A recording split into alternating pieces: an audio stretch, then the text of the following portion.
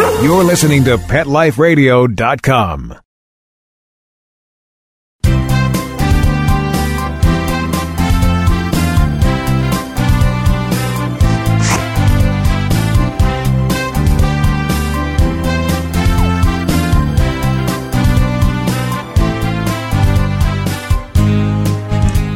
And good morning and happy Sunday to all of you pet lovers out there joining me this morning. I am your host for the next 30 minutes here on Ask the Vets with Dr. Jeff. I am Dr. Jeff Werber, and we're here for you. We're here for your pets. We're here to make your relationship with your pets amazing. We want to answer your questions, help you out with your problems, whatever it is. We want to hear from you. So a couple of ways to get a hold of us. Number one, call us at 877-385-8882. Once again, that's 877-385-8882. You can also join in the conversation. Log on to PetLifeRadio.com. Go to the Ask the Vets with Dr. Jeff tab. You will see our page, and there's a nice big box there, and it says you can just log on and join in the conversation. You can also send me a quick email to drjeff, that's Dr. Jeff, at PetLifeRadio.com, and Mark Winter, my amazing producer, will send that off to me, and we will get you. Now, there's more than just information here, and there's more than just the benefit of getting your question answered, but for every caller, anyone who sends us an email, anyone who sends us a text, will get a free ProSense pet product and a Kong toy from our sponsors, ProSense and Kong. I mean, so you can't lose. Well, we can sit and chat. We can learn more about you, pick my brain, and at the very end of it, you're going to get some freebies as well. That's great. So for those of you that were tuning in and way too embarrassed to call, which is crazy, it's free.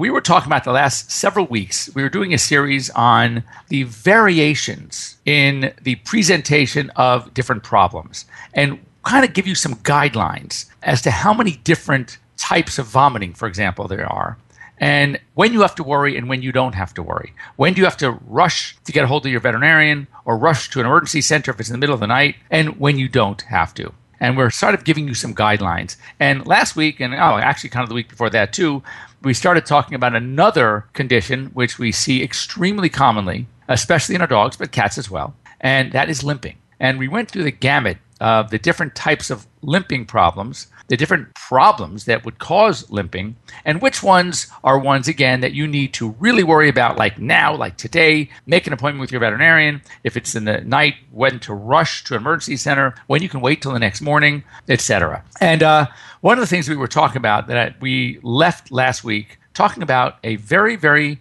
common, often overdiagnosed problem, especially in our older pets, and we'll get to that in a minute, and that is canine hip dysplasia. Now, anybody who has a large breed dog, especially the popular ones, whether it's a golden retriever, a Labrador retriever, a German shepherd dog, a Rottweiler, these dogs are notorious. And even some of our smaller, interestingly, chondrodystrophoid brachycephalic breeds, those are the really short-legged dogs that have funny curved legs and long bodies, they too can, believe it or not, have hip dysplasia, as do chow chows. We see a lot of chow chows with hip dysplasia as well. And I think I shared a story, but I'm going to share it again, how I was at the market here in town, and I'm out here in Los Angeles, and a guy comes over to me that was actually in my older sister's class back in elementary school. I just don't want to tell you how long ago that was, but trust me, it was a long time ago. And he obviously knows I'm a veterinarian, and he came over to me and says, "Jeff, can I ask you a question?" I said, "Oh my God, sure." So he's telling me about his daughter's dog who was taken to the veterinarian, and they diagnosed hip dysplasia. And a couple of kind of those flashing red lights went on in my brain. Number one, I asked him what the breed was.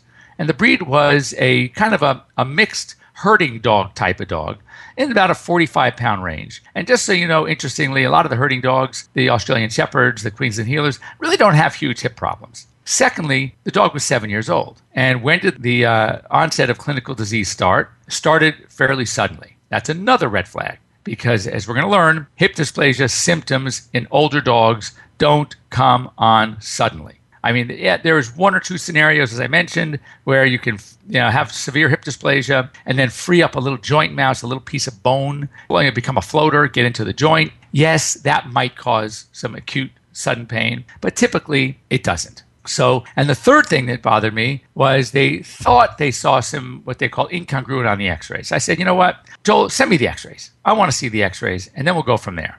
So, of course, he sends me the x-rays, and there is no way this dog was limping for hip dysplasia. I mean, it is true that you can't always gauge and predict a dog's clinical arthritic pain based on the x-rays. In other words, I've seen dogs with horrendous hips on x-rays, the worst arthritis I've seen, and yet they're moving around fine. And I've also seen dogs that, they have arthritis. It's not terrible on the x-ray, but they can barely move. So I understand that. But there's no way. It didn't fit the breed model. It didn't fit the onset of clinical disease, and it certainly didn't fit the x-rays. So I said, you know what?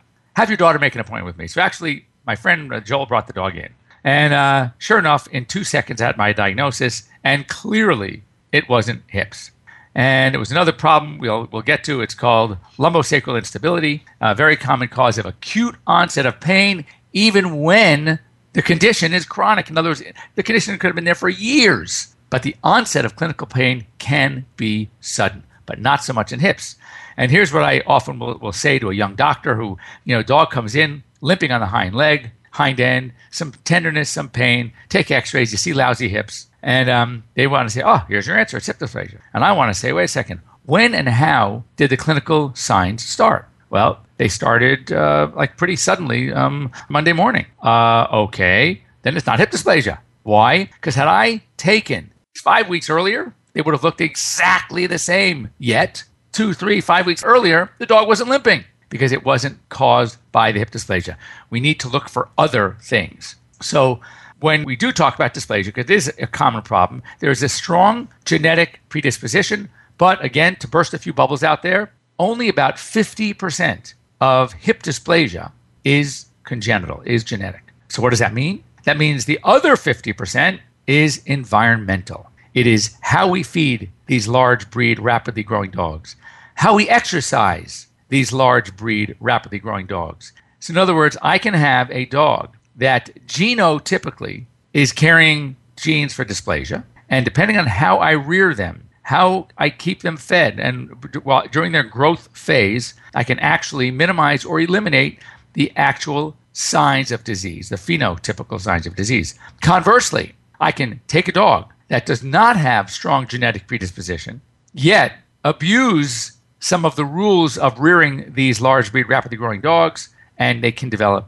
dysplasia. So one of the things we like to do early, first of all, some guidelines. When you have a dog that fits the breed model of dysplasia, we want to not, as many of my former Rottweiler owners would make the mistake of doing, want to have the biggest, baddest, meanest dog on the block and feed him like huge and get him by the time he's a year old. He's already muscular and tremendous and quite the athlete, sometimes even overweight, etc.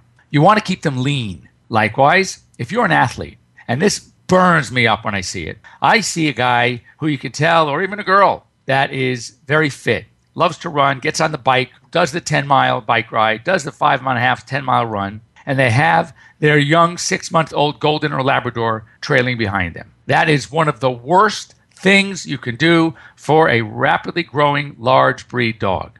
Go to the park, get out the tennis ball, get out the frisbee, do some playing, running around 10, 15, 20 minutes, back and forth, stop and go. That's the kind of exercise that these dogs can have. You don't want to force them into that persistent running, pounding the pavement during the growth phase, not until they're at least 18 months, preferably 2 years. As a matter of fact, the organization that will certify hips, called the OFA, the Orthopedic Foundation for Animals, they also certify elbows. They also work with CERF, which is the Canine Eye Registry Foundation. But the OFA will not even certify a dog's hips until they're at least 2 years of age. So that tells you something. That tells you that until they're about 2, we don't want to make judgments. I've seen dogs that have great hips early on and end up with lousy hips. And I've seen dogs with very questionable hips, but by the time they're done growing, everything fit into place. Those hips moved into the nice deep sockets, and we have beautiful hips. So what should we do when we have that dog that we know is potentially a walking time bomb? So this is where we want to be very smart, and I recommend that if you have or know somebody who has, a family member, a friend, gets that large breed puppy, whether it's going to be the Labrador, the Golden, the Shepherd, the Rottie, you name it, okay, that you should have a scan X-ray film done of the hips at around 9 to 10 months of age. Why? Because there is a surgical procedure that can be done. needs to be done if it's appropriate based on some other clinical diseases, factors we look at on the x-rays. But if we have the candidate, the best time to do it is before a year of age. They like to do it between 10 and 12 months of age, they being the surgeons. And it's called a TPO, a triple pelvic osteotomy. And what it does basically is when you have that bad hip, there's an incongruity between the head of the femur, called the ball of the ball and socket joint, and the acetabulum, which is the socket of the ball and socket joint. And they're supposed to fit nice and tight into each other. But often they don't. And the ball is sitting somewhere out here. And the general rule of thumb is greater than 50% of the head of the femur should be tucked in deep into the socket. Less than 50%, we may have an issue. What the TPO does, it creates what's called a hemipelvis, a half of a pelvis. Since you can't bring the ball to the socket, let's bring the socket to the ball. And so it repositions the socket to cover the ball appropriately, and then the surgeon will put a plate in and reattach the now modified hemipelvis, transpositioned hemipelvis, into the actual pelvis, into the bone itself, to create a sort of a differently shapen pelvis, but now it's going to cover the hip completely, cover the ball of the ball and socket joint. Now, this does not mean that if you were thinking, and you shouldn't be thinking this anyway, but if you were thinking because of whatever papers and lifestyle you had that you wanted to breed your dog, this clearly does not give you the green light to breed your dog. As a matter of fact, if anything, you should have your dog neutered ASAP or spayed ASAP. This is not a pet you should be used for breeding. The reason why we are in the situation we're in with the number of dogs in America and the world that have hip dysplasia is because nobody was paying attention to their dog's condition, hip condition, and continued to allow this bad 50% of hip dysplasia genetics into the gene pool. So that's why we recommend the early dysplasia x-rays to rule out, because if we can figure out early, there is something we can do to help prevent the onset of arthritis later on down the road. So I want to go talk about, after the break, which will be coming up in about 10 seconds, some of the other limb problems. A big one that we see in dogs, just like we see in people, is called the cranial cruciate ligament rupture, which is the ACL of dogs. And again, some different treatments, different things to look at, and we'll talk about that in just a minute when we get back here at Pet Life Radio. Ask the Vets with Dr. Jeff. I'm your host, Dr. Jeff Werber. We'll be right back. We'll be right back, right after these messages. Stay tuned. This is my tired of itching face. Does your dog suffer from persistent itching and scratching? Allergies and skin irritations caused by environment, including pollens, insects, especially fleas, food, and common household allergens are common problems in dogs. It's easy to alleviate your dog's discomfort at home with ProSense. ProSense itch and allergy products provide fast relief from symptoms like itchy, irritated skin infections like hot spots, and watery eyes. ProSense products are veterinary formulated and recommended to ensure the very best for your pet. Try ProSense today.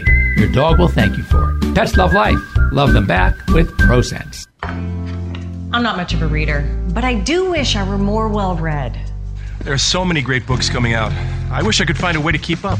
Audible.com makes it easy to stay well informed and catch up on your reading simply by listening. Audiobooks from Audible turn downtime into uptime. You'll be more productive and become well-read. Now I'm able to catch up on all the great books I've been wanting to read. With Audible, I feel smarter. Pet Life Radio listeners, try Audible.com now and get your first 30 days of Audible Listener Gold membership plan free. And get a free audiobook. Choose from over 100,000 titles. To get this great deal, go to audibledeals.com. That's audibledeals.com. Pet Life Radio, the #1 pet radio network on the planet, joins forces with iHeartRadio to put the power of your pets in your pocket. Awesome! Download the iHeartRadio app and rock Pet Life Radio on your phone, on your tablet, on your Xbox, in your car. Pet talk, pet tunes, and fun pet times. Pet Life Radio and iHeartRadio. Positively Possum.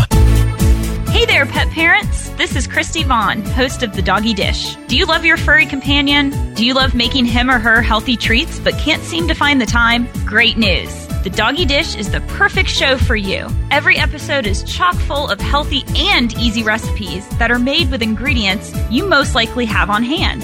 Tune into the Doggy Dish for yummy and healthy recipes for your canine kids. Every week, only on PetLifeRadio.com. Let's talk pets Let's talk pets on Pet Life Radio. Pet Life Radio. PetLifeRadio.com.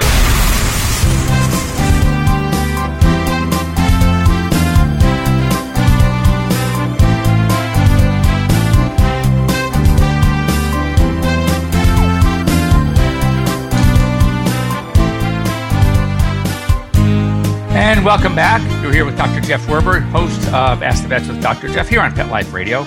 And before the break, we were talking about hips and hip dysplasia and the poor likelihood that in an adult dog that has hip dysplasia that is moving around just fine, that onset of clinical disease is going to be sudden. So in that your doctor takes those x-rays and comes back to you and says, oh, it's the hip dysplasia, you need to question it because it's most likely not the hip dysplasia that's causing today's problem. Not to say that it doesn't cause chronic arthritis, but the classic presentation is a dog who's just really starting to slow down, having that trouble getting up and down stairs, doesn't want to get up and lying down, takes a while to sit down or to get up. And when you take pictures, then you see either spondylosis along the spine, you see lousy hips. That's kind of more like it. Just kind of stiff and sore and ADR just ain't doing right. But when they're doing kind of just fine and they're going and they're chasing that ball and all of a sudden they come up lame one day and the x-rays show bad hips, you keep looking. Keep looking. Speaking of, before we leave the hip thing and hip dysplasia,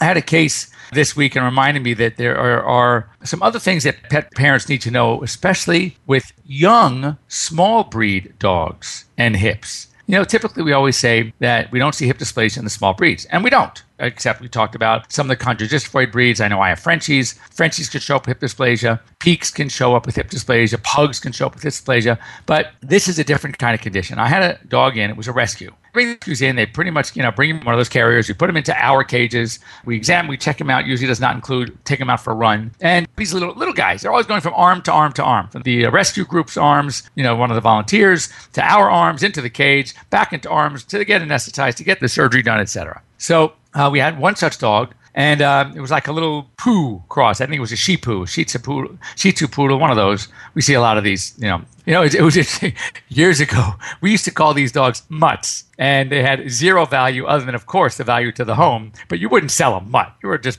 happy to get rid of it. Right? To find a home for it was, if your dog, there was an accidental breeding or, whatever the case may have been, and you had these puppies, Heinz 57s, you had no idea what they were. You were just calling all your friends trying to find, homes for them. Now there's the multi-poo and the sheep poo and the boggle and the puggle. And I mean, they've come up with all these designer dogs and actually selling them, which I just find so amusing. But anyway, so after the surgery that afternoon, the volunteer came to pick the dog up. Everything was fine. The dog was cute, did great for the surgery. And they call me the next day and the dog is limping. What did we do? Now, how funny is that the assumption is, we must have done something. And I started questioning her. I said, well, do you really know what the dog was like beforehand? Because usually you bring them right to us because we have to get them spayed or neutered. And she goes, well, not really. I said, well, so we don't know what the dog was like beforehand. I said, you know what? Well, look, no problem. Bring the dog in. Let me feel. So feeling the dog, and I feel an incongruity, a little what we call crepitus, something going on in the left hip. So take an x-ray, and I got my diagnosis in 2 seconds. There is another disease that you need to know about that I wouldn't tell you is common, but in medicalese, we get to use the word, it's not uncommon. And not uncommon doesn't mean common. It's like that double negative, but when it comes to medicine and medical terms, it's not always the same. Because when something's uncommon, it hardly ever happens. It's uncommon. If you say it's not uncommon, it just means it doesn't never happen. It doesn't mean it happens all the time. It's not common. It just, when you say it's not uncommon to see, it's one of those things that you could see it. It fits the history.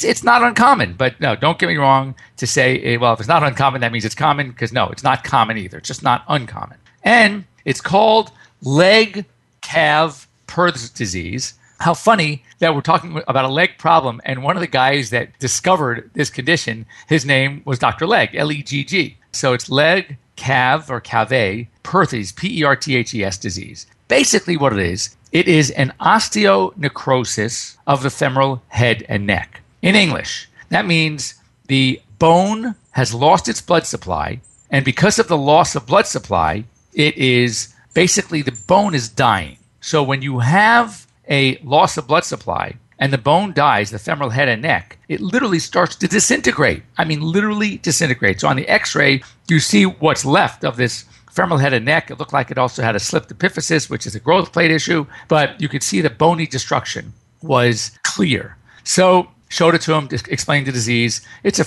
pretty easy surgical fix. We do what's called an excision arthroplasty, also known as FHO, a femoral head ostectomy. And basically what we do is we just take basically a bone chuck, like a little hammer and a bone chisel, and we remove the femoral head and neck. We stuff the area with some fat or some fascia, and these dogs do just amazingly well. We're just eliminating the joint, really. So they can't get arthritis because there's no bone on bone. We're removing the potential bone on bone. They do very well. So that is probably the last thing we see. And also just to talk about this other dog from my guy that I saw at the market, and the fact that it was not hip dysplasia. It basically was it's a condition that we see often, way more often. And it's one of the more underdiagnosed conditions. And the reason for that is a lot of veterinarians don't know what to look for. And until, interestingly, I started working with a board-certified veterinary surgeon in my practice, we learned nothing really, I wouldn't say nothing, but very little about this in veterinary school. And, that was over 30 years ago. So it's kind of like a newer diagnosis that's being made often. And it is very similar to the diagnosis that many of us have. And if you have any lower back pain, you probably know of LS disease. I have lumbosacral disease. And basically what it is an excessive movement between the last lumbar vertebrae. In dogs, it's L7, and people, it's L5, that meets up with the first sacral vertebrae called S1. Therefore, LS disease, lumbosacral disease. Because of this excessive movement between these two adjacent vertebrae, the nerves that exit through the foramina, the opening between these two adjacent vertebrae, are often pinched. And when they're pinched, it hurts. And these dogs will come up suddenly with pain, favoring a limb, not wanting to get up. And the typical presentation is a dog that is hesitant jumping up onto the couch or the bed or the chair, but no trouble jumping off. Hesitant to go up the stairs, but no hesitancy going down the stairs. Dogs will even say, up, you want them to jump up on you. They won't do that anymore. So that, from a clinical perspective, is what we're going to see, which is, interestingly, when I started questioning my friend Joel, when he saw me at the market, that's how I knew that we were not dealing with hip dysplasia. I don't care what the x-ray said, but he was answering all my questions appropriately. So what happens is when the dog's legs are pulled back in what we call extension, the vertebrae come together like this at the top. I don't know if you can see my fists, my knuckles, and they start touching and pinching. Sometimes even it slides up, and this piece goes actually into the vertebral canal. However, when their legs are tucked under them, so picture a dog about to jump off, the way their curved body is when they're jumping off that couch, when they're going downstairs, then it opens up that space. It's like, it's relief. They actually feel good. And that's the difference. And therefore, LS disease is very common, usually can be treated medically. On occasion, if it's really bad, it needs to be treated surgically. But I will tell you, when you have that large dog, arthritic dog, that has clinical onset of signs rapidly, in other words, it's a sudden onset, regardless of what the x-rays may show about the hips, you need to start looking at other things, and LS disease, lumbosacral instability, is going to be one of the highest things on my list. So once again, there's so much to talk about when it comes to these problems. I really want you to understand your pets better. So we are going to, as I'm going to make a note to myself, next week we are going to cover the knees. We're going to cover the meniscus. We're going to cover the cruciate ligament, which is a really common problem, and one of the few that no matter how conservative you want to be and how much you want to avoid surgery, and I don't blame you, it's one of those injuries when it comes to the cruciate ligament that you're going to have a tough time avoiding surgery. We'll give you all the pros and cons next week when we're here, when you join me here, Ask the Vets with Dr. Jeff, here on Pet Life Radios. And we will, once again, want to thank our sponsors, which are ProSense Pet Products and Kong. And again, none of you gave us a call at the very easy phone number, 877-385-8882. Write it down. Join us next week, 9 o'clock Pacific Time, noon Eastern Time. We'll see you next week. Let's Talk Pets, every week on demand, only on PetLifeRadio.com.